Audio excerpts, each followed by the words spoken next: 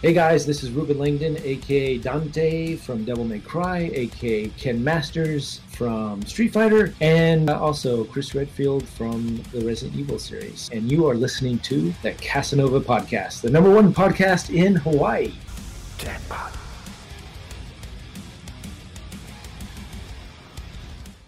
This wasn't written with your comfort in mind. Nah. Made my decision, wasn't tough to decide. Nah. Me and my boys, we get it done every time. Gotta earn it, you can't just jump in the line. You'll get rushed to the side. I top my division, I've been building since I started. In the parking lot, I parked it. I came in while picking targets. My career cannot be tarnished. I'm a champion regardless. Celebrate, but this is a different kind of lucha party. We are not alike. I don't want your advice, I don't want your opinions. It's not gonna be different from the ones I told to listen. I've been working on a bigger picture and y'all ain't impressing me. Hey, como se dice, shut your mouth, respect the legacy. Ain't no comparisons, y'all just embarrassments. All of my confidence is rooted in my heritage. Yo, and with Mendoza and Mr. Wow, we showing what this about. Phantom driving, your career is disavowed. What's happening, y'all? Welcome everyone to another episode of Hawaii's #1 podcast, the Kasanova podcast. And today we are joined by the one, the only Nabil of Neo Geo. Now, it's such an honor to have you on the show, man. How are you doing today? Really good. Thank you so much for having me. It's an honor to be on the show. Thank you so much. Man. You have a lot of fans out here in Hawaii, so like this is going to be really awesome for a lot of people. Yeah, it's a huge SNK community out here, and it's just, you know, outside of you and Shiryu, the Shiryu game and a couple others, like it's really been not easy finding content that's centered around, you know, SNK as a whole. So it's like seeing the work that you've put in, like with the documentaries and the recaps and the live streams and everything that you've done.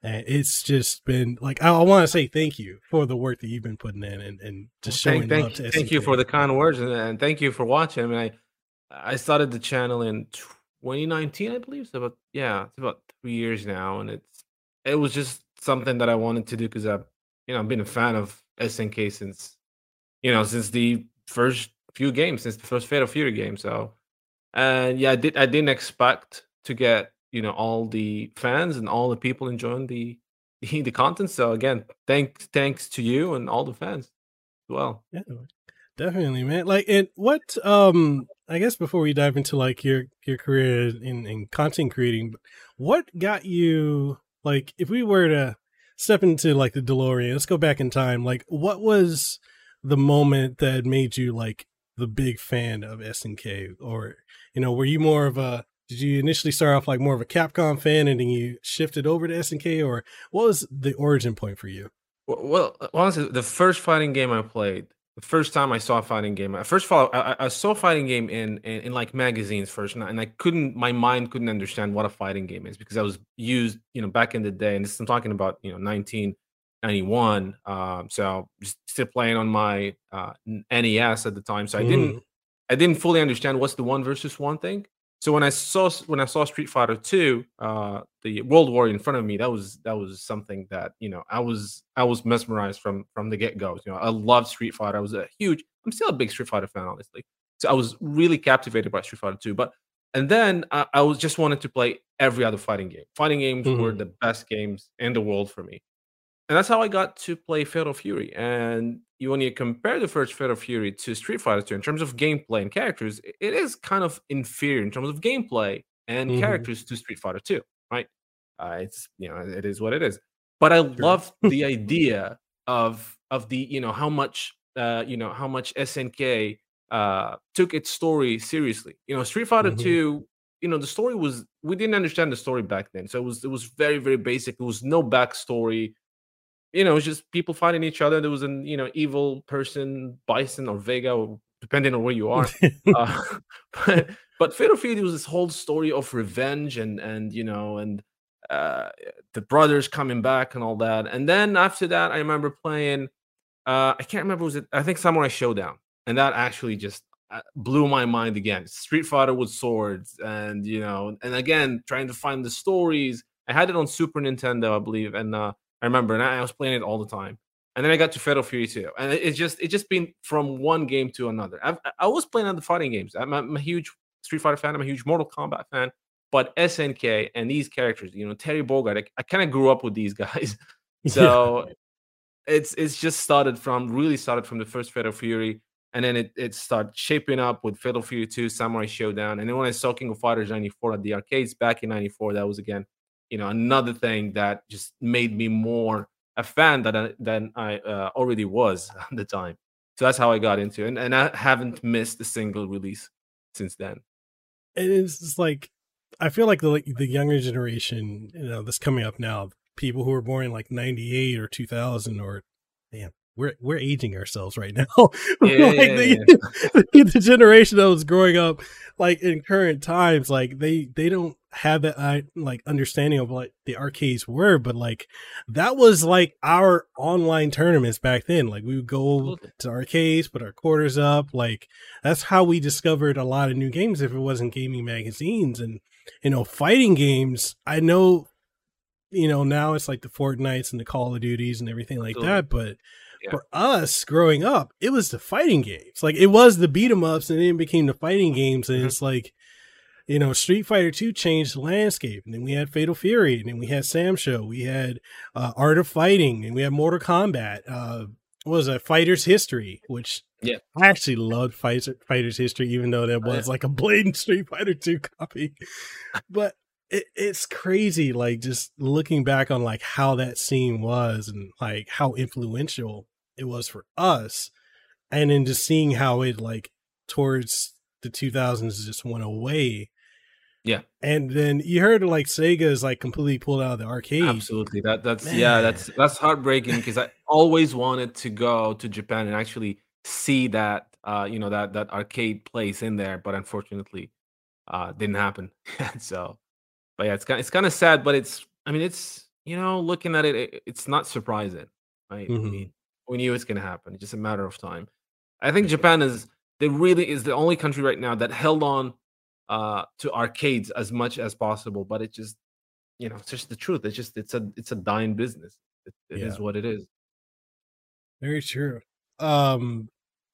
With the one thing I noticed that Mortal Kombat started doing it after SNK, but with the fact that SNK has, I would say, from the 90s onward, like early 90s to even now, like they've always been very consistent with strong storytelling.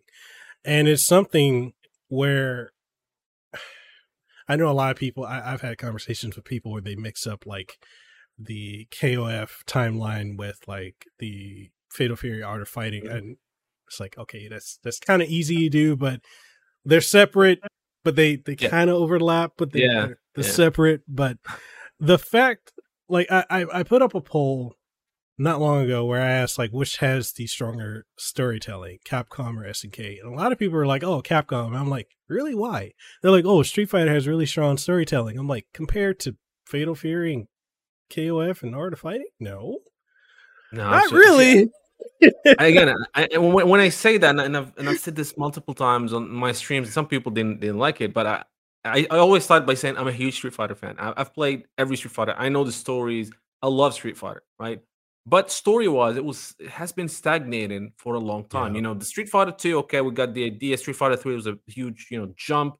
Street Fighter 4 tried to kind of like go back into the story part, but it was very confusing, and it was kind of like a Street Fighter 2 retelling almost, right? So the characters in Street Fighter, unfortunately, they don't grow up. They don't, you don't see an evolution in character, right? I mean, look at Terry Bogard. We saw him when trying just to have his revenge, to growing up and taking over, basically raising a kid, right? Rock Howard. So these kind of things you don't see in other fighting games. Yet Mortal Kombat does it, but I think they and again, I'm just switching subject. I'm a huge Mortal Kombat fan as well, but I'm not a fan of where the story is going with it. It's just getting too convoluted. It's more like a Marvel universe thing than Mortal Kombat right now. But SNK kept its thing, where it's a good story. It's the character evolve, grow up, etc., which is what you want in a good story. I'm not saying it's without its fault. Absolutely not. There's a lot of questionable things, but that's another subject. if we get into the lore. I definitely have to say, like, one of the things that kind of frustrates me with, if we were to touch on like the KOF timeline, is the direction that they've gone with the Nest characters. You know, the Nest art characters. Like after 2001, I know they kind of were trying to do more with like K-Dash and Kula and Maxima, but it kind of felt like it was leading somewhere when we got to KOF 11. And then KOF 13 kind of just like, pull back a little bit with K-Dash and Kula. And I felt like Kula, okay, my frustration with Kula is when she was introduced, she was such a badass character when she was introduced. Yeah. And they've just, and I understand plot-wise why they did it, but it's like they've regressed her character. And I was like about to lose my mind if I was like, did she join Cronin and hell because of ice cream? I'm so glad that's not the reason. Yeah, that's not the case. That's not the case. I understand, because when she was created, right, like she's the anti K-Dash, and her whole point is to defeat K-Dash. She was a badass character, but she was, and they even said that in the beginning, but that it wasn't shown in those first few games that she was a child, right? So now that she's free from the nest and all that, she's acting like a child that never grows up. Whether her character is gonna grow up, whether she's gonna have more things to do, I don't really know. But I think they moved her. Like, I think it started good, but then right now there's nothing big going on with her. Not sure if that's, and again, you got to think about, they're introducing so many characters, and each arc or each saga has its own protagonist and all that. So they focus more on that, and the other characters just get a little bit of the story. And maybe it has to do with how limited staff, limited, budgets and whatnot. But I see your point about Kula. I absolutely agree. Yeah, that was just my frustration. I mean, then we got they haven't done anything with the Hizoku clan. They haven't done anything with the dragon arc with. Yeah, I think that's gonna happen. I don't think they're gonna, because it was last time we saw it was on King of Fighters 13. There was that ending where it shows that the Hizoku clan are still there. Ron is still interested in that dragon spirit thing. So I think it's gonna pay up. Maybe not, probably not in King of Fighters 15 or this current arc. But I think it's gonna come back. They're not. I mean, Duo Lon is such an important character and such a popular character, and I will be surprised if he's not a DLC, by the way, down the line. So once you talk about Duo Lon, you absolutely have to talk about Ron, and then you have to talk about the Hizoku. So I think it's just a matter of time with those guys. I'm still upset we didn't get Cam. I wanted to see his pants and his new engine. Yeah, it's I don't want to talk about the leaks, right? Since nothing has been announced, but I'll be frustrated with if those things are real. There's some frustrations that I'm gonna have to vent once that's confirmed, because we have some characters before staples like Kim, but I will be very surprised if he's not gonna show up down the line. I think it's a guarantee that Kim is gonna be in there. Yeah. Maybe it's actually they're trying to make him look, because Kim was like in 13 was kind of like the showcase of the engine, right? So maybe that's what they're trying to do. Very surprising he's not in the base roster, honestly. Very surprising. I was actually surprised that the base roster was like, what is it? It's 9 characters smaller than 14. I honestly expected it to be 55 or 56 characters for this go around, because usually with each KOF game they try to bump up the roster a little bit more. So but the thing is, usually it's because they're using the same engine and they just add, using the same. With 14 to 15, it's a complete overhaul, right? I mean, they went to a brand new. Not brand new, but they're using the Unreal Engine instead of their own SNK engine that they built up, which was very, very limited, as you know. So they still used, and that's it's not insider information or anything, but it's just you can see it from the trailers. They still use the assets from 14. Absolutely, it's the same assets that they probably exported into the Unreal, which is what most companies do. So they still used those base characters and it just made them look better. So it was more of a using this brand new engine. So honestly, I was expecting less. I was expecting less than 39 because I knew it was going to take them. Because look at Samurai Showdown. It was the first game they used Unreal Engine. It didn't have a lot of characters. It started with like 15 or 16. I can't remember. So I wasn't expecting 39. I'm happy we got 39 and 12 more or 13 more DLC for the first season, I think, or first year. So I think it's gonna be a big roster. Looking at it a couple years from now. And again, I'll be very surprised if game is not there. It will be very surprised. And the other thing we've noticed, like from the initial teaser trailer to each trailer we've gotten consecutively over the months and the year, is they've gotten better and better with the engine. Like the character models are looking substantially better than from what they did at the beginning.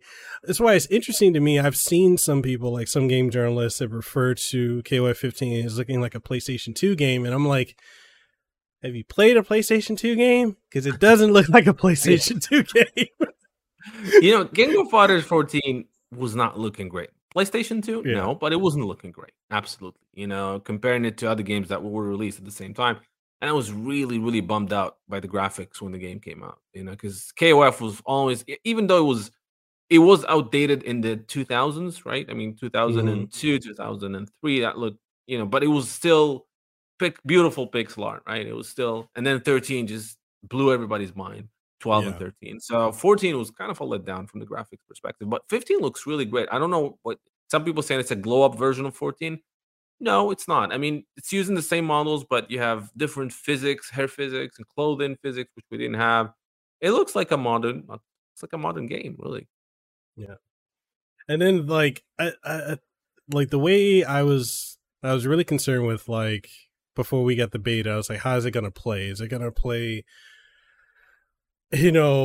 point for point like 14? Because one of the things I kind of didn't like about 14, and I understand why they inputted it, was the auto combo, and I always wanted the capability of turning it off because I just don't like auto combos in fighters. I understand it's for accessibility, getting newer people in to play it, which is interesting because KOF is not really an easy fighter to dive into when you get into the meat and potatoes of it. But I like how in 15, how it's there, but it doesn't just auto trigger immediately. Like you have to be a certain proximity for it to take into effect. And I like how they retooled a lot of the characters. Like Terry feels like Terry from KOF 98. And I'm so happy. I'm like, finally, he's got his power dunk back. Yeah. And the DP rising tackle instead of charge. Yeah, absolutely. He's a beast. I think the beta was. I think it was the right move for them to give us a beta, because a lot of us. Well, I mean, not even talking about the netcode, but gameplay wise, everybody was worried how the game is going to play, and I think it plays great. I think they took 14 and made it better in terms of gameplay, not graphically. All the complaints we had about 14, which is except for auto combo, turning them off. So you have the max mode, doing EX moves outside max mode, which is a game changer. And then auto combos now, you have the options, right? Depending on what button you press, there's going to be a normal or a special or a super. But yeah, I do agree. There's one thing though that is interesting about auto combos in this game, is that there are some combos you can't do without actually using the auto combo, which is kind of that might. I think they're trying to have people use auto combos. I mean, some games only rely on auto combos, like Dragon Ball Fighter Z, right? So let's see. I don't like them myself. I always hated it in the first game, but if it brings more people, why not? I have my 7-year-old daughter. She likes to dabble a little bit in King of Fighters, and auto combos is everything she hoped for, because she can do flashy things just by pressing one button. So it kind of works for people who just want to see flashy moves and whatnot. But again, I agree. I would like to have the option to turn it off, so I don't use it. My opponent can use it. I don't have a problem with that, but I don't want to, accidentally trigger and use a super while I wasn't trying to do that. Yeah. Definitely don't want to burn meter if we Yep. don't have to. And and what are your thoughts like when it comes to, I guess, the fighting game industry pushing more so towards like accessibility in fighting games? So you think that, does that realistically, in your opinion, draw more people into playing fighting games, or is it kind It's of like a stopgap? that's a really tough question. I think we're pretty much from around the same generation, man. So you Yeah. kind of remember back in the day, it was that challenge, right? That difficulty that draw a lot of people in because you wanted to learn, you wanted to prove that you can do these kind of things. But Hmm. again, back then we didn't have as many video games, right? I mean, I remember back in the day, I would maybe buy 2 games a year if I'm lucky, right? I mean, Yeah. and now you have games on your phone. You have people with really short attention span because there's so much stuff going on. You have the multimedia is all around you. I'm not even talking about social media. You have games on your phones, you have Netflix, you have streaming, everything's trying to draw your attention. So people Hmm. tend to not to, spend a lot of time on things that's just gonna, I'm not gonna bother spending, I don't know, 2 weeks trying to learn this game. I'm just gonna play this other game. So Yeah. it's kind of true that you need to have some sort of accessibility to try to draw in new people. I absolutely agree with that because fighting games are a niche and they are not in a healthy position or in a healthy place as we were back in the day. Yes, we're doing better than the 2000s, absolutely for sure, but it's still, if you look at esports events and most of the people are from our generation. There are Hmm. few. There's still some younger generation, but they're really few compared to the old generation. So that's a bit of a problem. However, I don't like the fact that they force that on everybody. I think it should be an option. Some games try to do that. I think Grand Blue, I think, has that. I haven't played it, but that's Hmm. what I heard. So you can do the easy play, or you can do the normal one. And then if you go easy, you do less damage or some stuff like that. Yeah. So it's a difficult balance to do, but you have to try to draw both people in. You have to, and I'm glad King of Fighters kept it right now. Besides the auto combos, it's still, geared towards people who are people who played this game before these franchises. So it's a really tough question, but yeah, I think you need to try and you need to find a way to draw in new people. And I think there are other ways of just instead of just doing the easy play mode, there are other things, like Mortal Kombat does it. Mortal Kombat is not, it's not King of Fighters, but it's not that easy of a game. It's a tough game, Hmm. but it draws people in. Well, some of it just because of the gore and blood. A lot of people just go and play that because of that. But also the stories and this extensive story mode that they have. I think things like that bring some people who just want to learn about these characters and just want to enjoy the single player content. So I think the answer to bring new people in is just it's not necessarily to make it very easy to play for everyone, but to have content that will bring new people. Extensive story modes, right? Not just arcade mode does not cut it anymore in this day and age. Yeah. A lot of single player content. Not everybody wants to play online. Yes, that game definitely needs to have good online and robust netcode, but you need to have single player content that's going to bring in people who just wants to get into this world for the first time. Yeah. Definitely. And it's, looking at what NRS Studios has done with, you know, changing the way story modes are presented in fighting games and how that's influenced so many other games. I mean, it's clearly influenced KOF 15 and how they're presenting their story. It's influenced Guilty Gear with Yeah. Strive, and I want to say Exar was kind of similar, slightly, I feel. Or was Which it one? more Well, Exar? actually, yeah, I think so. The thing with Strive, I haven't, it's I bought the game, I bought the collector's edition, and I haven't played it at all. So, but I know the story mode is you just watch it, you don't even play, which is kind of strange. Yeah. That I think that they took it one step into the wrong direction because what's the point? You still have to play. Street Fighter tried it with their expansion. They didn't do a good job just because the story was a bit weak. Yeah. Mortal Kombat is still entertaining, honestly. Like 11, I played it and all the expansions, and it's still entertaining. And SNK so far haven't delivered in terms of story mode. And I don't have high hopes for 15, honestly, just to be frank, because when Samurai Showdown, we have something called story mode, but it wasn't really a story mode. It was just an arcade mode with an ending, right? Yeah. And couple cutscenes. So I don't know what to expect in 15. And if there's one game that needs a good story mode, it's KOF. It really needs it. Yeah. But maybe things will change with the whole changes in management in SNK. But I'm not holding my breath for 15 story mode. I think it's just gonna be an arcade mode with like the interactions that we saw, which is at least now they're in 3D, which is cool, and few cutscenes in an ending. I think that's what's gonna happen. With all the teasing and illusions that they keep doing with Galro, Mark of the Wolves, how do you think realistically we have a shot at getting Mark of the Wolves 2? I think we have a shot at getting a new Fatal Fury game.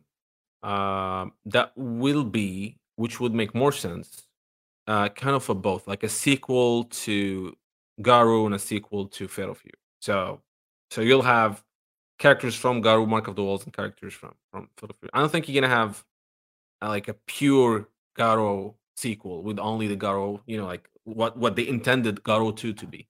I think you're gonna have, probably gonna have Freeman and Andy and Kevin and whatnot, but then you're gonna have and Rock, and then you're gonna have Andy and Terry and Joe. So Kim, it's gonna be a mixture of both casts. That's more realistic, because that way you're kind of hitting one bird with two stones. Well, two birds with one stone.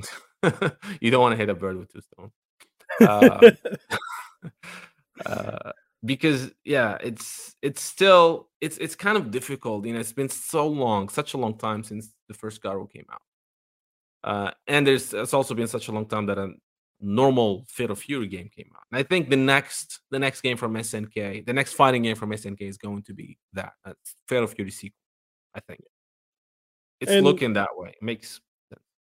I mean, the amount of teasing that they've been doing, it definitely looks that way. And one of the things I was thinking about it, a lot of people who love Rock as a character primarily know him through CVS 2 or through KOF 14 or Maximum Impact 1 and 2. They don't really, as far as like playing Mark of the Wolves, I don't know many people that have actually, like, outside of us and people who are SNK fans, like, think of Maximilian, like his love for Rock came from CVS 2, not so much as Mark of the Wolves. So it would be interesting, like, okay, yeah, we got a Mark of the Wolves 2, and a lot of people are going to be like, what?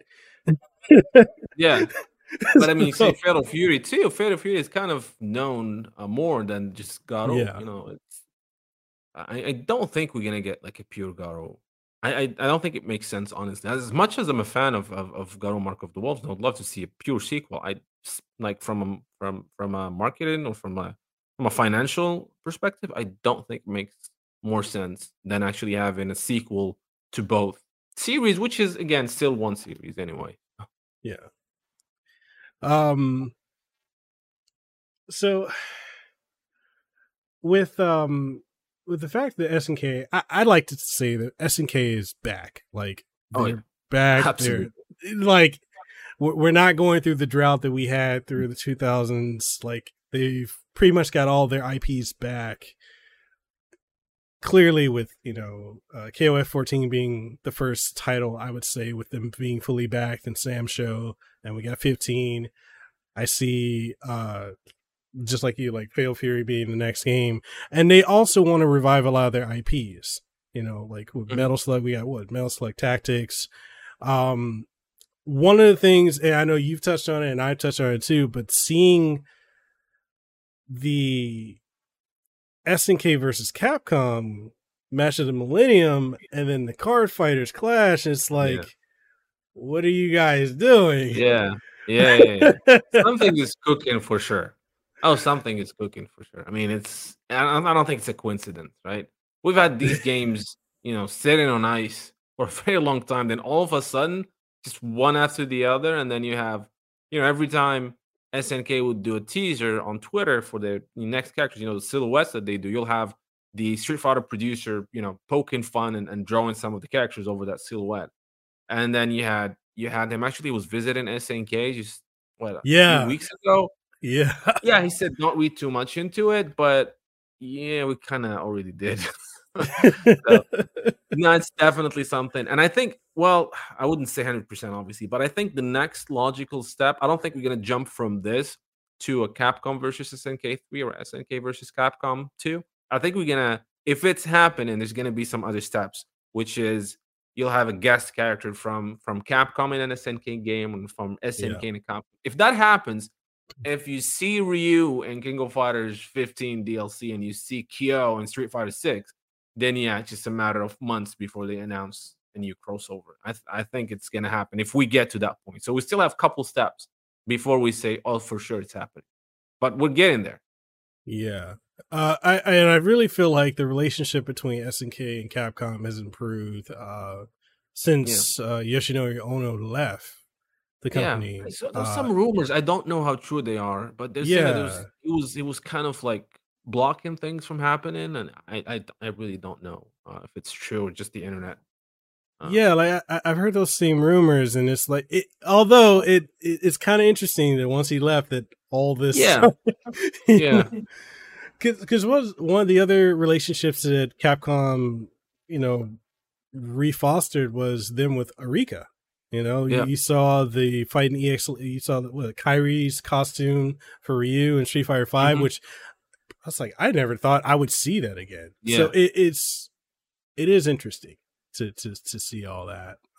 Once I mean, the kind of like it's the steps that you're getting one step at a time, and we're definitely heading into that direction. And I will be surprised if it doesn't happen. Yeah, people want it. The companies know that people want it, so I think it's just a matter of time.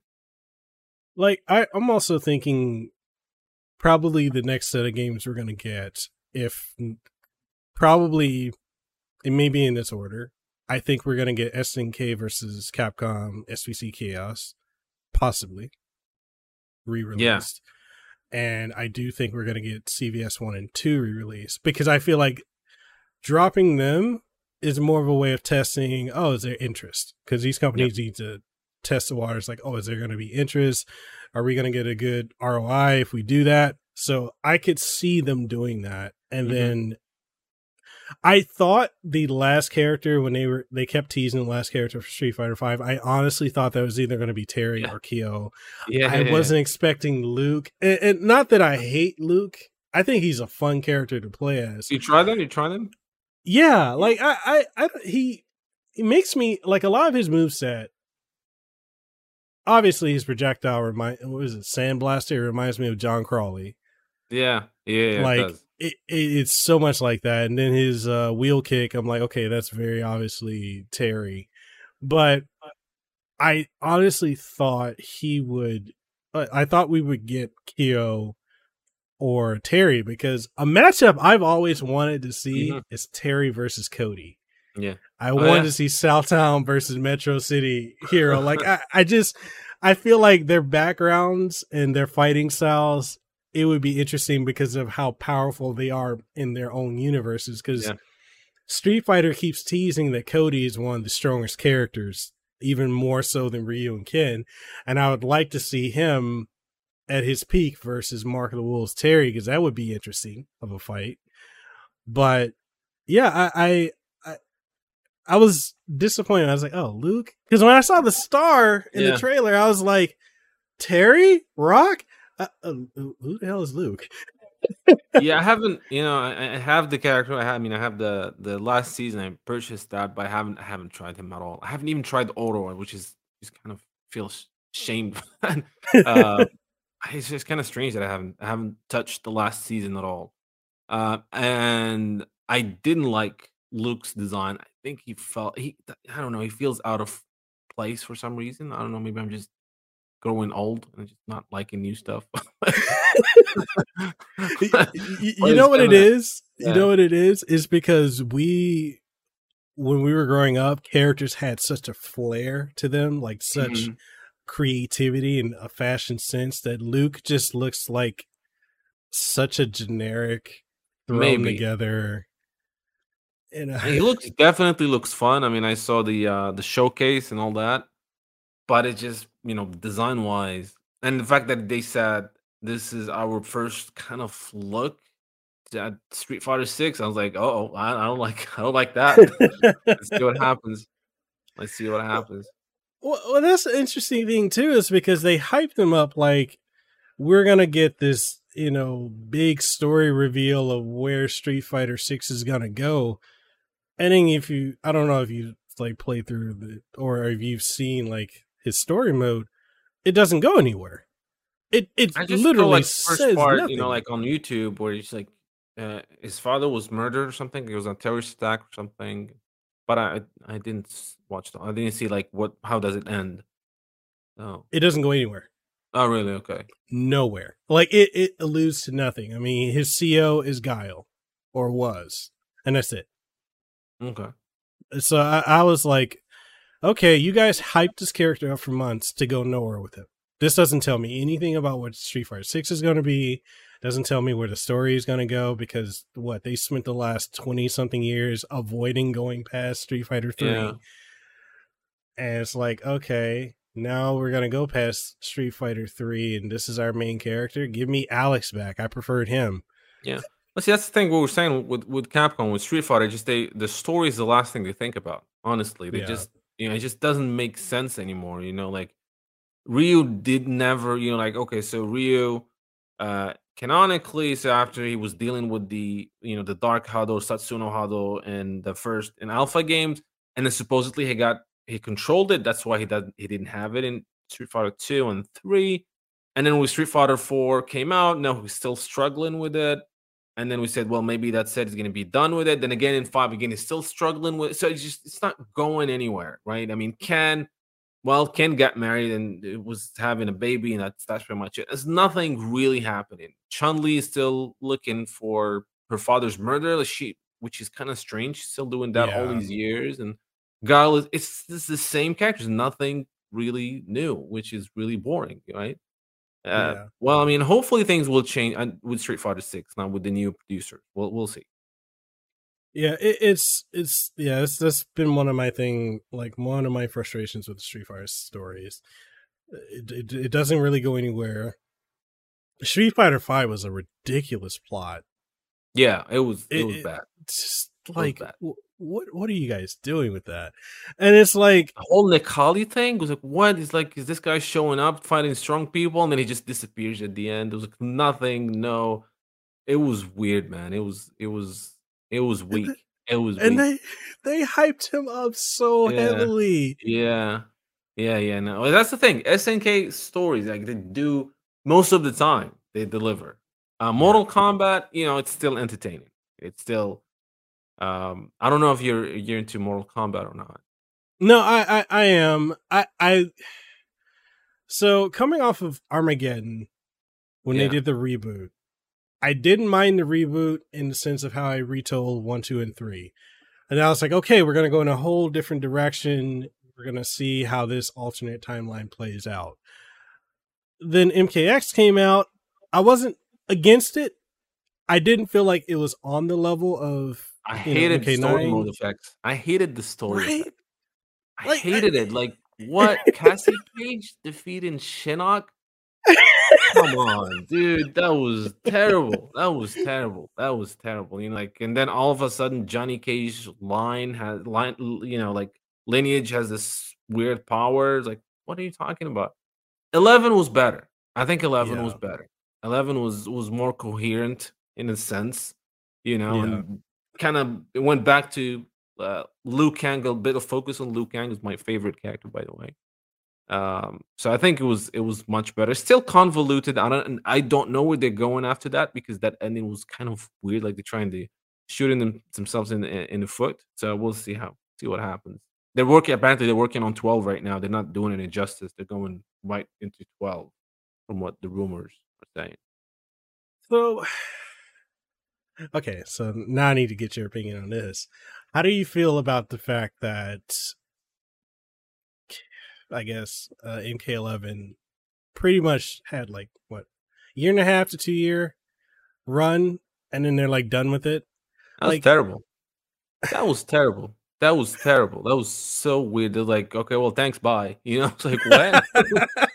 We're done?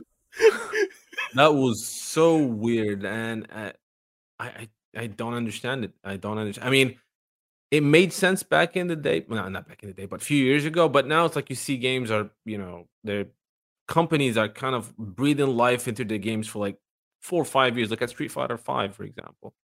And 2 years is absolutely nothing nowadays. It's absolutely nothing. You need to at least have 3 to 4 years. I think it's this whole thing that they were supposed to be purchased right out of like this whole thing with the Warner Brothers, and I think that's what's pushed them to just stop. Because the rumor is they were working on another character pack, and then they moved in to work on Mortal Kombat 12 and just try to prove. I don't know. That's what the rumors are saying. But I think maybe that has to do with it, but it was very strange. They just stopped in the middle, kind of. Yeah, it's. I didn't understand why they decided to And do that usually, route. companies will do that if the games are not selling well. But the game's been selling like crazy, right, for the past. Yeah. It's still selling really well, actually, right now. It did really extremely well. And that's the thing I say, like, man, SNK can do this too. I know they can. They just have to invest a little bit more in the game. They need more single player content. It works. That story mode and those, towers and all that stuff keeps people coming back. It works. So I hope SNK is gonna learn from that. I think another company that just, in a way, I kind of like feel they disrespected their fan base, and this is, I felt very insulted by this. Koei Tecmo, with what they did with Dead or Alive 6. No, I'm not familiar. What happened? They killed the game in the year it came out. Oh, really? It lasted 1 year. Really? Wow, I didn't. Yeah, I mean, I used to play Dead or Alive back in Dreamcast days, but yeah, I didn't know that. I didn't follow up. Oh, Yeah, really? So what? It didn't sell well, or it? So what killed it was that the mechanics were worse than Dead or Alive 5. You didn't have as many characters. I think what really hurt them was the fact that Dead or Alive 5 brought in all the majority of the Virtua Fighter characters. So a lot of people got their taste of Virtua Fighter, and they're like, yeah, I want Jackie, I want Akira, I want Pai-chan back in here. And they didn't bring them back. And then they brought in the KOF characters again. Was it Mai and Kula? But the problem with that was the base game was $60. And then you had like $200 to $300 in DLC. And it's like, what the hell? yeah. Dragon Ball Fighter Z kind of did that too. This whole, like, they never released. Like, I wanted to get into the game, but when it first came out, I don't know why I didn't. I was busy with something else. By the time I wanted to give the game a shot, I saw the game was on sale. I was like, yeah, sure. And then I look at the DLCs, and if I want to have all the DLCs, it's like I'm still gonna be paying like $200 or something. I'm like, that makes no sense. You want to, after a year or two, you want to release like an edition with all your DLC characters and then move on. Kind of like what Mortal Kombat did that, like NetherRealm Studios did that, and to a very successful degree. But if you just keep the, like, don't include like a collection of your DLC characters at another point down the line, you really block in people from getting in. I wasn't ready to shell $200 or $150 for the game that I wasn't sure I'm going to be playing. So I think, that's a terrible thing. And I think companies are still learning from that. Not sure how Samurai Showdown did it, but they did some. Well, I think it's the same thing too. You still have to buy all the characters. They didn't re-release any like sort of collection, but Steam will do those sales every now and then, I think. Yeah. At least, I'm very happy that SNK is still they're still supporting Samurai Showdown, because I remember when that first got announced, like the FGC was very, very like excited about it, and then it felt like they kind of cooled off a little bit on Sam Show. But again, we also had the pandemic and everything hitting. Yeah. around when they were going. I feel like that was going to be a showcase at Evo, and then we had the pandemic. But Yeah. it's good that they're still supporting it, because like, I don't know how many companies would still do that. Like I hope they're still not done with it, honestly. I hope they're still not yeah, done with it. I mean, it's been quiet lately, but and it's understandable. Again, SNK is a small company, right? If you compare it to any other like Capcom or Namco Bandai, of course, or NetherRealm Studios, it's very, very small company. So I know they can't do both at the same time. So now they're focusing on KOF 15, but I do hope that they didn't forget about Samurai Shodown. It's an amazing game. It needs an online overhaul. yes, I don't just mean the rollback netcode. It means like a whole, because the rooms are messy right now. They're working yeah, fine in the beginning. I don't know why. I didn't have issues in the beginning, but now if I find people, which I can't find people online, when I do, it's like the rooms are just so buggy. Like yeah, sometimes it will kick everyone out, and then everybody's name is gonna change to SNK Ghost, yeah, and I'm not even gonna talk about that ghost mode that they yeah. advertise heavily, and then they're like, "No, it's not there." We didn't say anything, but it needs an update. It honestly needs an update, and I hope they're gonna do that. um, w- speaking of Samurai Showdown, do you think we'll ever get another Last Blade title? Highly unlikely. Well, or highly unlikely in the next 5 or 6 years. We'll see after. I don't think it. For that to happen, I think SNK will need to be a massive company once again. Like, Yeah, well, not once again, but it needs to be a massive company to be able to take a risk and do a last blade. Because there's you have King of Fighters now, and King of Fighters is probably going to last 3-4 years, probably. I mean, 14 did last that mm-hmm. long. By then, you're gonna need to have a Samurai Showdown too, because the first one did well. They're probably gonna have another Fatal Fury. By the time they release these two, there's gonna be another sequel to King of Fighters, and then another sequel to Samurai. So you're gonna be turning to these. I think these three main games are gonna be the ones, fighting games, that are gonna be rolling. I don't think there's room yet for Last Blade. It pains me to say that, but I don't think we're gonna see a new one anytime soon. Yeah, and another title I think they'll just keep circulating out. It will be Metal Slug to add Yeah, on top of. Beyond that, like I feel like anything else would possibly be a bit too obscure yeah. for them to do. Actually, I would love for this to be a guest DLC team in 15, a team from Rage of the Dragons. I would love to see that happen, because That's that was not one of gonna my. happen though, because they the rights went to, I don't remember the company that has the rights now. Because that's It's not getting a as re-release, insane. isn't it? Mhm. I believe that's getting a re-release this year. Yes, but by this other company, yeah.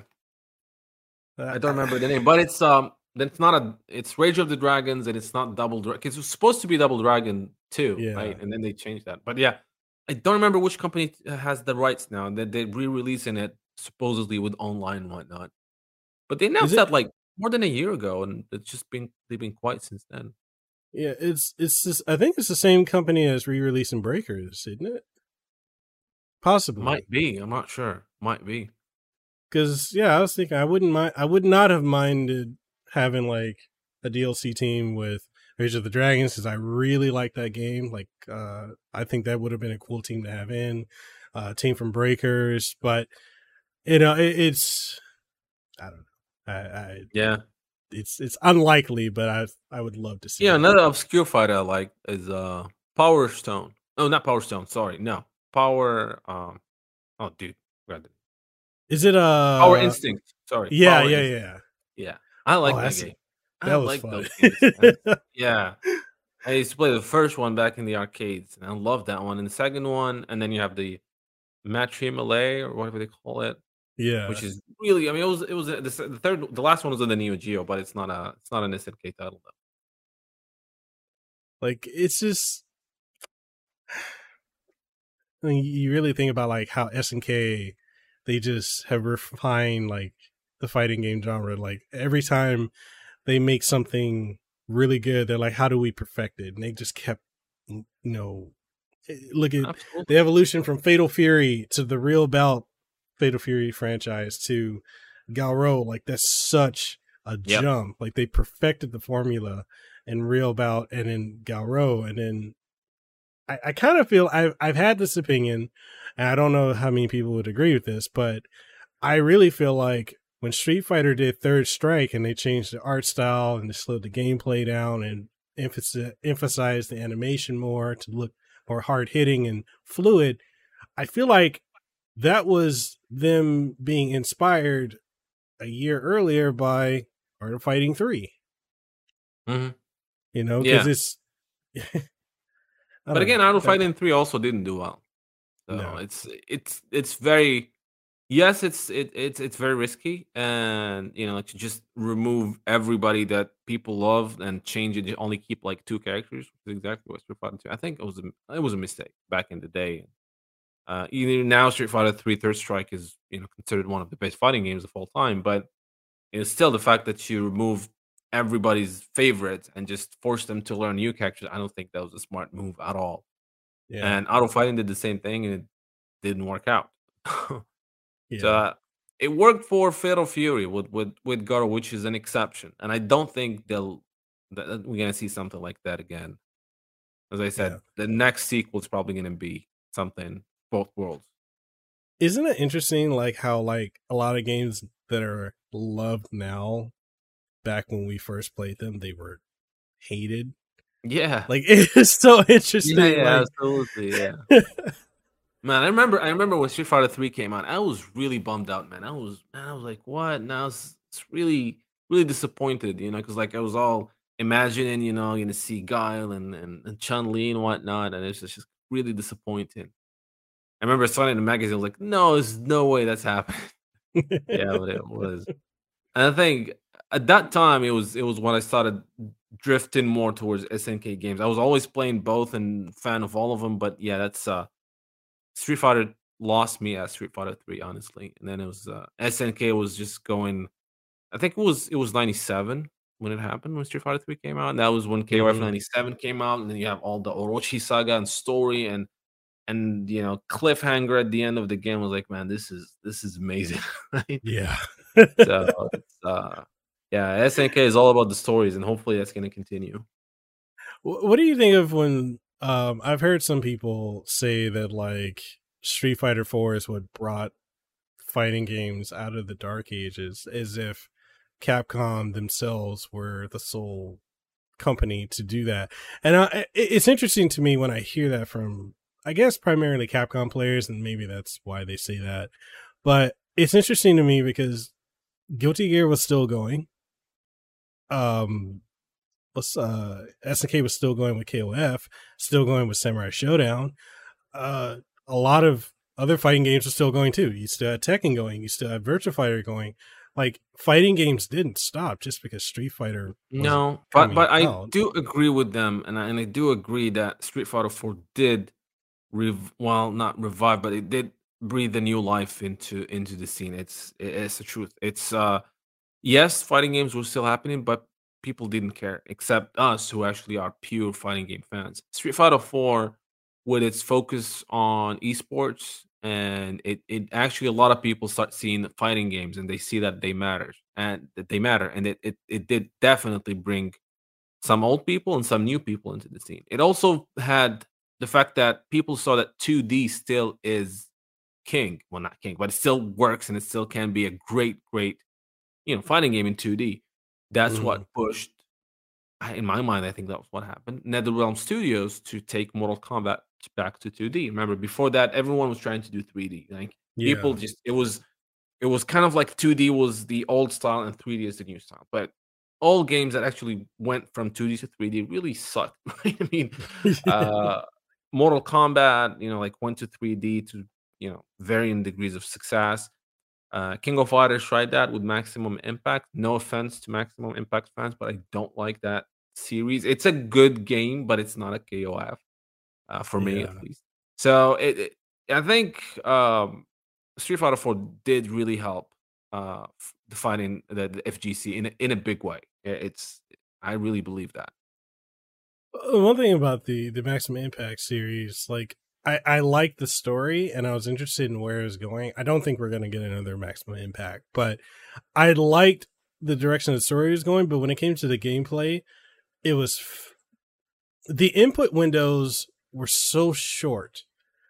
Like I main Kyo, and trying to do his rekkas was so difficult because that input window is just so tiny compared to like being able to see the animation, like with him, like, okay, so for a circle, half circle back, you know, like, I don't remember. I played them. I had them on PlayStation. One thing I'll give him though is the second one had a lot of single player content. That was fun to yeah, play. You know, there's a lot of weird mini games and whatnot. It was fun. It was really fun. Again, I'll say it again. The single player content is very important, and a lot of companies are ignoring that, which is a big mistake. yeah, I did love the fact that they give us, those short anime about the yeah. game, which it was the first King of Fighter anime we've got. So I was happy about that. Actually, I still have it in here, looking at it here, the DVD for it. So I'll give them that. I mean, it's not a terrible game, but it just doesn't feel like a King of Fighters game. What did since we're speaking about the KOF offshoots, what did you think of the EX offshoot? What did you think of how they tried to add to the sacred treasures? Like there's, I think, 9 sacred treasures. The what? The EX? The The one on the Game Game Boy Boy Advance? Advance. Yeah. I played it back when I had the Game Boy Advance, but I don't remember anything about it, honestly. I mean, I remember the first one. I think the first one or the second one. The first one was King of Fighters 2000, pretty much, with Basically, with yeah. with couple changes. But I don't remember anything about the story. I know it was an alternate, if I recall correctly, it was an alternate telling of post the Orochi saga. So I think Mo Hibana was one of the main characters, which I wish they would bring her back because I loved her playstyle. She found Kyo after the Orochi saga, nursed him back to health in the US, oddly. But Oh, okay. it didn't, it basically said that there were 9 secret treasures, and from there it was stating that One of them is a sacred treasure of the new guys, right? yeah, Yeah. yeah, it's Yeah. I don't remember. Yori was with 2, he had 2 secret treasure teammates, and then Kyo was on a team with, I think Mo was one, and then there's another guy who had a daughter that looked like Chizuru, and the main bad guy was a kid that was possessed by the spirit of Ginnets, and it was interesting, but I'm like, I thought the story was interesting, and I would have liked to see where they would have went with it, but I was like, canonically, it couldn't really happen Mm-hmm. after given all the events of Nest, but I don't know. It was an interesting detour for them just retooling 99 and 2000. Yeah. Yeah, I have. I mean, I had it back when I had a Game Boy Advance, which I didn't have for a very long time. But I had the game, and I remember it was like 2000, but I haven't played it ever since. I mean, I do come back and play some of these old games, like the Game Boy version of 95, because that's very special to me. Mm-hmm. But yeah, I haven't. I should actually give it a shot, because that's what you're saying is interesting. I need to know the story just for the heck of it, even though it's not going anywhere, but it's interesting nonetheless. Yeah, it's I was liking how they were doing that little detour, and if they were to refine it a little bit, wouldn't mind it being like kind of like, oh yeah, this is happening during the Ness arc, but this is kind of like off Yeah, at yeah, a like a different juncture, because introducing more sacred treasures was interesting, and those characters yeah, were really cool and their playstyles were fun. It's just, and I guess that's kind of one of my frustrations with SNK. Like sometimes when they introduce really cool characters, they don't bring them back. Like, can I get the Miura brothers in a mainline yeah, SNK KOF, please? Uh yeah. yeah. One of the things I definitely want to touch on, because the documentaries. What inspired you to start making documentaries, because dude, your documentaries are fan-fucking-tastic. Like, they're Thanks, so man. good. Thanks, man. Like, Well, I honestly, how it started is okay. So I I always wanted to, just since when I was a kid, back in 94, 95, I was actually, having this scrapbook, which actually I made a video about it. But just, whenever I find something about KOF, I would put it and just kind of like make it this ultimate uh book where people are gonna know everything about KOF. So that's how it started when I was young. Of course, it was no internet back in the day. mhm, Um After that, I what a lot of people don't know is I had a website about Street Fighter. That's how it started back in when Street Fighter 4 came out. And then I changed that to do articles about fighting games in general and started focusing more on SNK. And I wanted to do like stories about Samurai Showdown characters because the Samurai Showdown characters have so much story, even more so, I believe, than KOF characters. Just a lot of rich history based on real history. And then mhm. I was like, you know what? Instead of just doing, since I'm writing all this script, instead of writing it, let's just do it in video. And I'm like, you know what? Let's just do a history of Samurai Showdown. That's how it really started. And I'm just gonna do the video and see what people think. And then it just went from there, really. So just and if you go back to the Samurai Showdown videos, you can see it from my voice that I was still nervous doing that, but it just I couldn't went from there. tell, Oh really. yeah, I was like the first few videos. Now when I go back to the first videos with Shans, I'm like, oh, I was pretty nervous. That's for sure. And I just went from there. Just learned the whole thing. Just tried, learn things by myself, and got better and faster in doing things. I guess I'm still learning though. I'm still not nowhere near what I want to be, but getting there. Hopefully. No, I mean, your work is like, honestly, a comparison of your work with like the Samurai Showdown documentary and the Art of Fighting one and the current Fatal Fury one. I compare it because I played Final Fantasy 14. So there's a YouTuber that goes by No Clip, and he did a documentary of Final Fantasy 14 when it came out in 2010 and how it almost, basically closed down Square Enix because it failed, and how it revived under the new leadership of Yoshi P and went on. It's like one of the most successful it's the biggest documentary and the most well researched that I've seen for Final Fantasy 14. And to me, looking at your documentaries for, SNK and KOF and everything that you're doing, it reminds me of that because it's so well researched, and you almost don't see that level of detail when it comes to videos on YouTube anymore. Because, there was a point where we had longer form videos, and then a lot of Yeah. people have shifted away, again, because of short attention spans, like the clickbait and everything like that. And it's refreshing to see that. And honestly, your work inspired me to work on, like, there's another franchise I love is Ease. I love the Ease franchise. I've played every single game, Mm. and it inspired me to do my own, timeline documentary of it. And I started it. I did one episode, which people have been badgering me for the last year and a half to do part two. And I'm like, A lot we'll of get work. to it. People don't realize that though. A They lot of think work, man. like it's easy. Crazy. And I'm like, no, it's not. It's One really thing not. one thing I can tell you is that you get faster as time goes, you start doing things faster. In fact, I can't tell you exactly what I'm working on, but you should know it hopefully this week, next coming week. But the level of work I've done in this series, that's the reason why I'm not doing many videos. I don't know if you noticed that I usually do videos daily for the past month. I couldn't Yeah. because I've been working my ass off on this thing that I'm not allowed to say what it is, but it's supposed to release this coming week. And I think it's the most work I've done in all my videos before. But surprisingly, I did it faster than like usually like an episode will take me months to actually finish.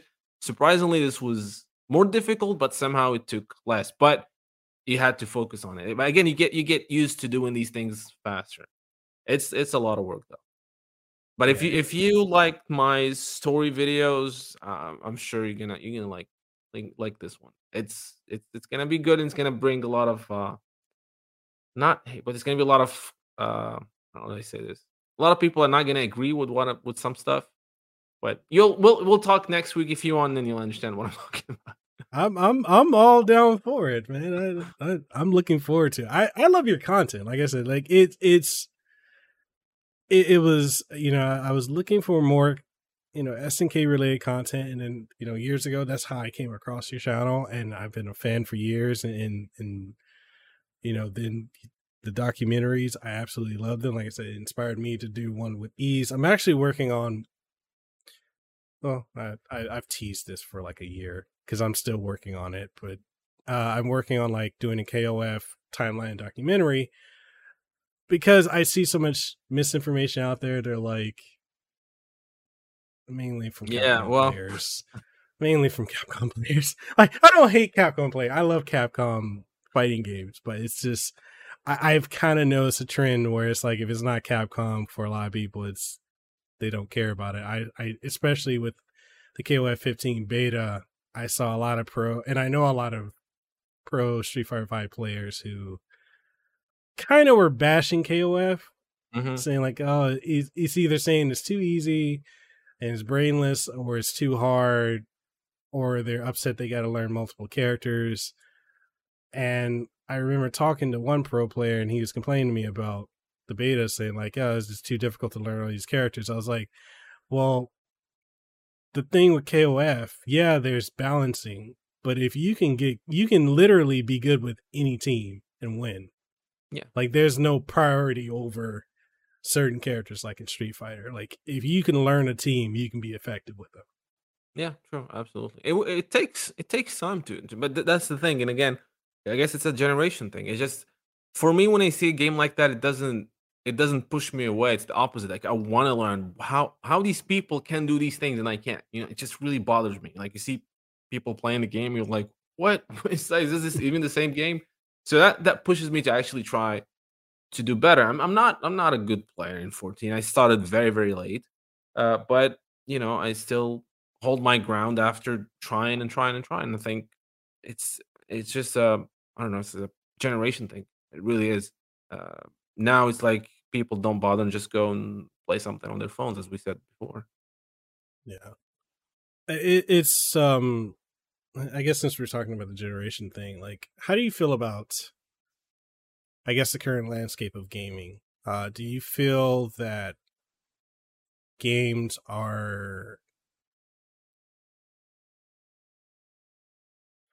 because I feel like there's a difference between creativity and fun. Like, do you feel like they are more fun, more creative now than they were then? Or because of the limitations that they had back then, they had to get more creative to make it more fun, to be more appealing? I don't know. I know yeah. Yeah, I see your point. It's well, I think as a player, uh back in the day, like those limited games, they would make me like imagine more about the game, right? Like they don't give you much because they were limited, but then like in imagination, you add all these things and you try to understand the stories and just I don't know. I think that was fun. It's not the case anymore. They give you everything, but games are obviously now more like blockbuster movies, right? Yeah. Um, but it's difficult to find a game that actually I would start right now and then just can't stop playing until I finish. It's very, very rare. Only a few games I would say I got that. A lot of them will have spectacle and all that, but yeah, it's just fine. You're like, yeah, I'll fine. I can stop. I'll play it, or maybe I won't even come back to it. And I think it's, as you said, it's like a lot of games are just trying to push the spectacle more than the actual gameplay and fun of playing, which Yeah. is yeah. I gotta give Nintendo this. I mean, because their games don't look the best, but you still have some. I still have a lot of fun with games like Mario and whatnot. So Yeah. I give them that. They don't look great compared to other games. That doesn't mean I don't enjoy other games. Like I love like recently what games I played recently. I'm currently playing the Guardians of the Galaxy. I love that game. I thought that was great. God of War. I just played it a few months ago. Finally, like the new one, obviously.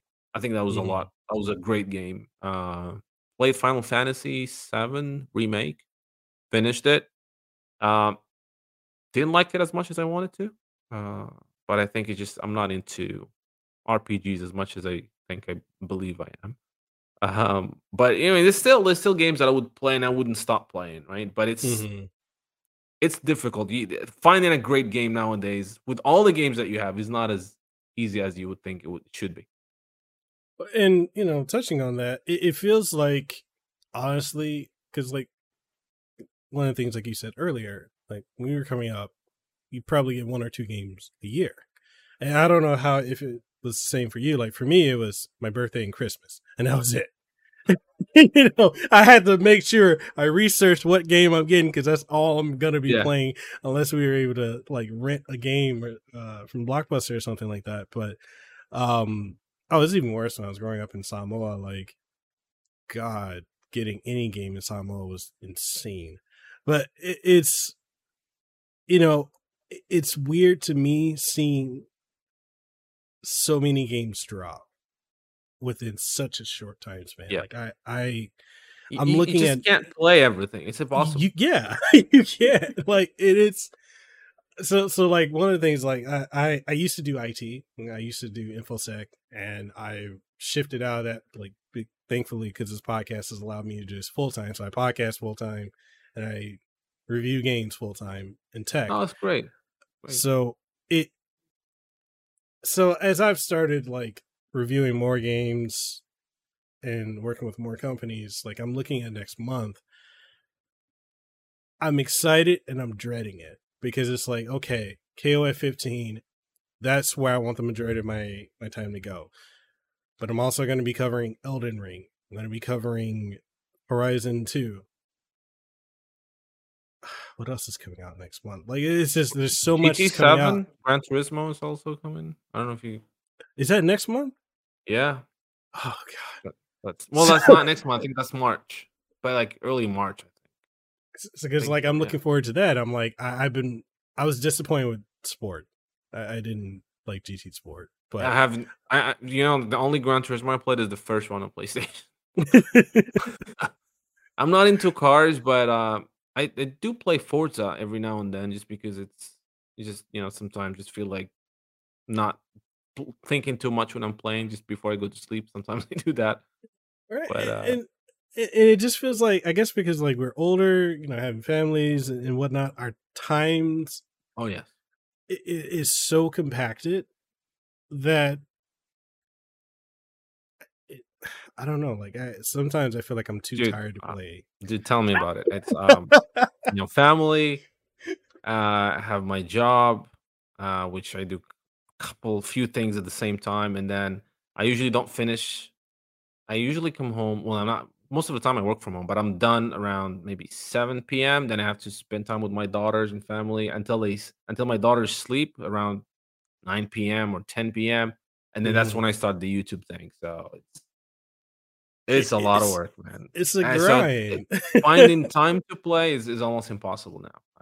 Like Guardians of the Galaxy, I love the game. I really want to finish it. I've been playing it since it came out, and I barely will touch it for half an hour a week or something. So yeah, it's tough.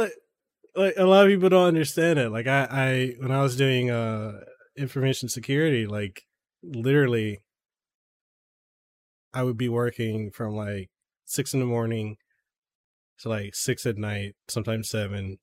And then because our team was me and my boss, I was on call 24/7, even when I was on vacation. So it's like, I hear. I'm in IT too, and I have to have my phone on all the time. Right? Actually, this is both funny and sad. But I was actually working on my wedding day. Same. Yeah. Same. Oh, really? Oh, yeah. You know how it is, man. Oh man, it's okay. So my wife and I, we got married 5-6 years ago, and yeah, like the day of the wedding, I was still working. Like, it's like, oh, like literally, as I'm at the altar, I'm getting messages, and I'm like, so it's... yeah. I know the pain. I haven't had like a full day off. Like when back in the day, my previous jobs before I get into because like I do IT, but I work with oil and gas companies. So Mhm. it's really like if there's an issue, it's really time sensitive. But before that, I Yeah. would take when I go on vacation, I can turn off my work phone and just enjoy it. But I haven't done this since 2012, I believe, or well, 2014 maybe. I haven't done this. Like whenever I'm on vacation, I have to have internet. I have to have my computer always on my backpack. If something happened, I can just pop it open and start working. I've done it so long now that it just feels normal, which is Yeah. sad, I guess. Have you ever considered at a point going full time with content creating? Well, I would love to, but I'm just not gonna be sustainable. Not for the time being. It absolutely isn't. So I have to keep doing what I'm doing and doing this as a secondary thing. Um, but I do have some. I mean, I still have some big plans for the channel. I was before the coronavirus hit. I was going to Japan to film 3 documentaries with SNK. Mhm. So one of them was the one of them was a day at SNK. I just spend the whole day at SNK and just film all the departments working on our favorite games. And I got the okay from SNK. I got my plane ticket. Everything was set, but then the pandemic hit and still doesn't want to go away. So I'm still waiting for Yeah. that to clear, but I'm still definitely want to do that. I was also gonna record the history of KOF from there, just like talking to the devs and whatnot. But again, still couldn't do it. So hopefully, with how things are going, I'll be able to do it this year. I hope. Okay. Yeah, I mean, I definitely think, and I can see it, like you at some point going full time. It can't. I'll say this. You know how IT is. IT pays very well. Hmm. Going from full time IT to full time content creating, I'll just say this: I do miss the check I was making. I miss my check. Um, but after there, you can get to a point where you can live comfortably. I Yeah. but with how creative you are, and you've got such a gift for this. I would love to see one day you go full time. Thanks, man. I hope so. It'll be very scary. Like I'm the kind of person who I would like. I take risks, but I always try to double on things. Just for example, like I would if I have a cable, like that I'm gonna use for something, I Mm-hmm. will buy a second cable, even though I still have that one, just in case this one doesn't one day stops working. I can find the other one. Mm-hmm. So it's just the idea how I do my life. So even if I go full time, I have to keep something on the side as well. Just if something, I don't know, YouTube decides to demonetize me for some reason, then I'll have Right. something else. Or right. So it's scary, but I would love to. In fact, actually, I found myself enjoying so much doing the documentary. Like doing documentaries and filming, putting and editing. It's so much fun, man. It's a lot of work. It's tiring, but I just find this weird satisfaction from doing it. So I would love to be able to do like professional documentaries, filming them all around the world. I would love to do that. Hopefully, I'll be able to do it. Like one thing I was thinking about that like this is because the size of your channel, well, we can also probably talk about this offline too, but like one thing I was thinking, you could I could definitely see you doing is like for outlets like Game Informer and such. Like I'm friends with the editor in chief over at Game Informer, and a lot of times when they need to get footage for certain games, a lot of footage you see on their YouTube channel and stuff, I'm Oh, capturing really? for them. Okay. And Oh, so cool. like, you have a rate, they'll pay you that, and then just different things you can do. Like I have multiple streams of income, but like I said, I miss my IT check. But I'm just saying, like, there are things, and we can definitely talk about this offline because I'm not sure. Have you worked with Sony or? No, no. Is there anything coming out with Sony you're interested in? Like games from Sony, you mean? Or what? Yeah. Well, I mean, Sony is just their first party games are awesome, man. Like Spider-Man, I'm really looking forward to Spider-Man 2, for example. You know, God of War too. Yeah. I'll connect you to them. I work with them. I'm currently working on. You know, yeah. I'm not. It's kind of strange to see how the PlayStation is gonna do without Call of Duty, but I think they have enough first party titles to not worry about that. That's whole Microsoft thing is kind of weird too. And that's one of the things I find interesting. Like a lot of people that are panicking that the acquisition of Activision is going to negatively like hurt Sony. Well, but I mean, it's we gotta be honest. I don't think. Well, I mean, the contracts already for the next Call of Duty games, the next maybe couple. But after that, it's definitely gonna go exclusive on Xbox. They're not gonna spend all that money to let PlayStation have it. It's not. Yeah. It's not gonna happen. Now, Sony has some great FPS like franchises that have been dormant for some years. So I think it's the time to get those on track, because Call of Duty is not what it used to be. I used to love Call of Duty. I don't even bother playing it anymore. Yeah, I played 4 like crazy, but it just, you know, it feels like you know, there's no soul to it. That's how I feel. It really feels like after, I want to say Modern Warfare 2, maybe 3. I'm being generous if I say 3. After Modern Warfare 2, I really felt like it just became routine for them. Yeah, exactly. And it lost its identity.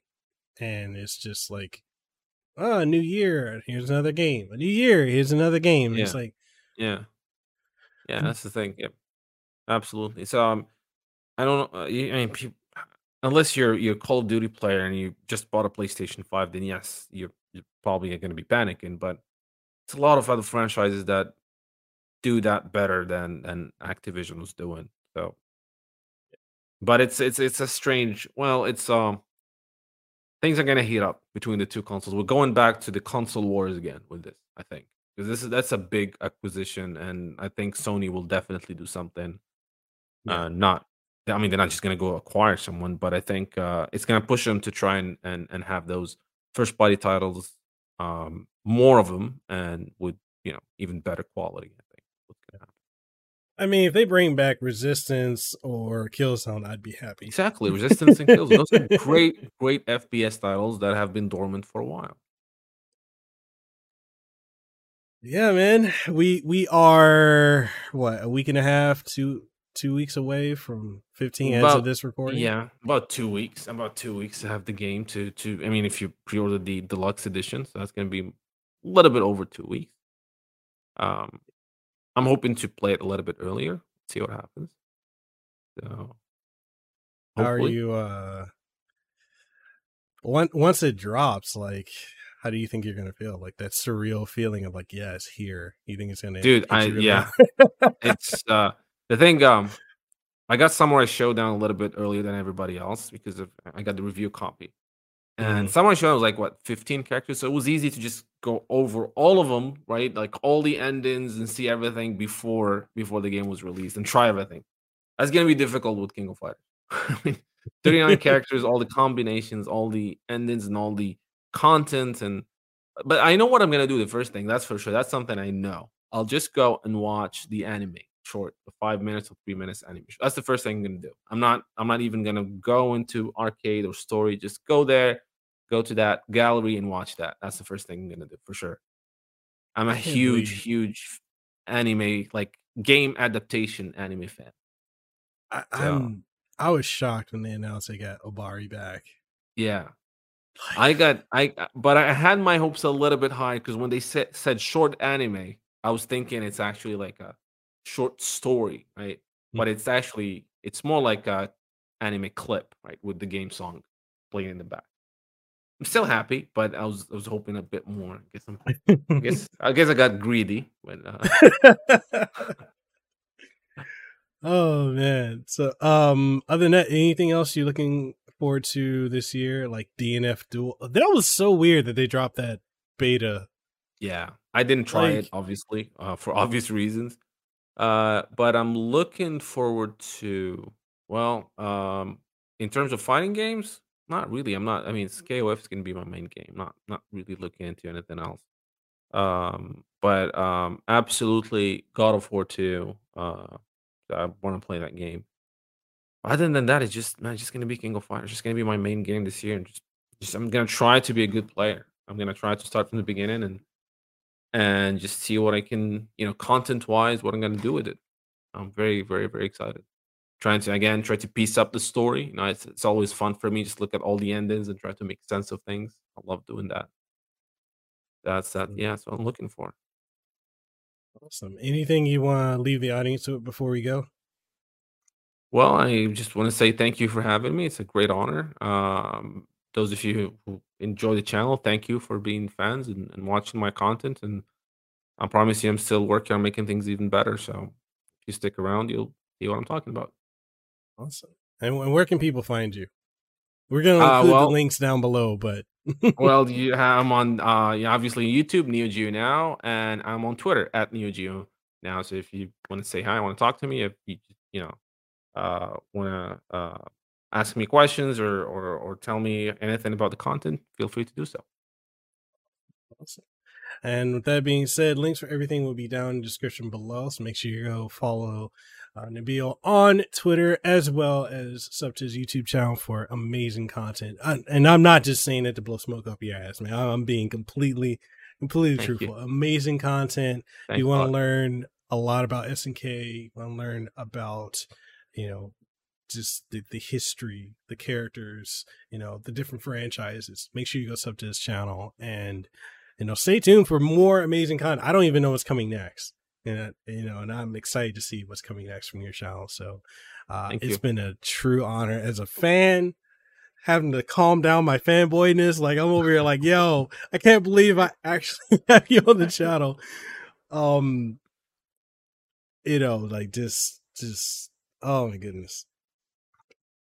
It's so thanks, surreal. Man. It's really an honor. Thank you so much for having me, man. Yeah. And we'll catch you guys on the next one. Mahalo for your time for listening to this episode of the Kasanova podcast, number one podcast in Hawaii. If you found this episode to be incredibly enjoyable, informative, or if there's anything you gain from it, or any insight, or anything that's good that you really, really enjoyed, make sure whatever platform you're listening to it on, or if you're watching it, leave a comment if that's available on the platform, like it, share it around with someone you think would enjoy it, and give us some feedback, because your feedback is exactly what we need to keep this show going. And if you're wondering what are some ways that you could support the show, we got various ways. We've got Patreon, we have channel memberships over on YouTube, as well as Subscribestar, Coffee, and so much more. Links for everything will be in the description of the podcast, so make sure you go check that out. And with all that being said, I hope you have an aloha rest of your day. Let them know that I'm next level. I'm a whole new kind of guy. Yeah.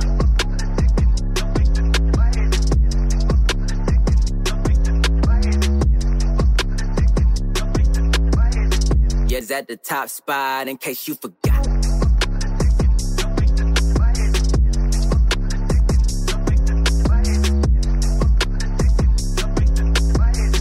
We the ones that got the block hot, bullet got the shot.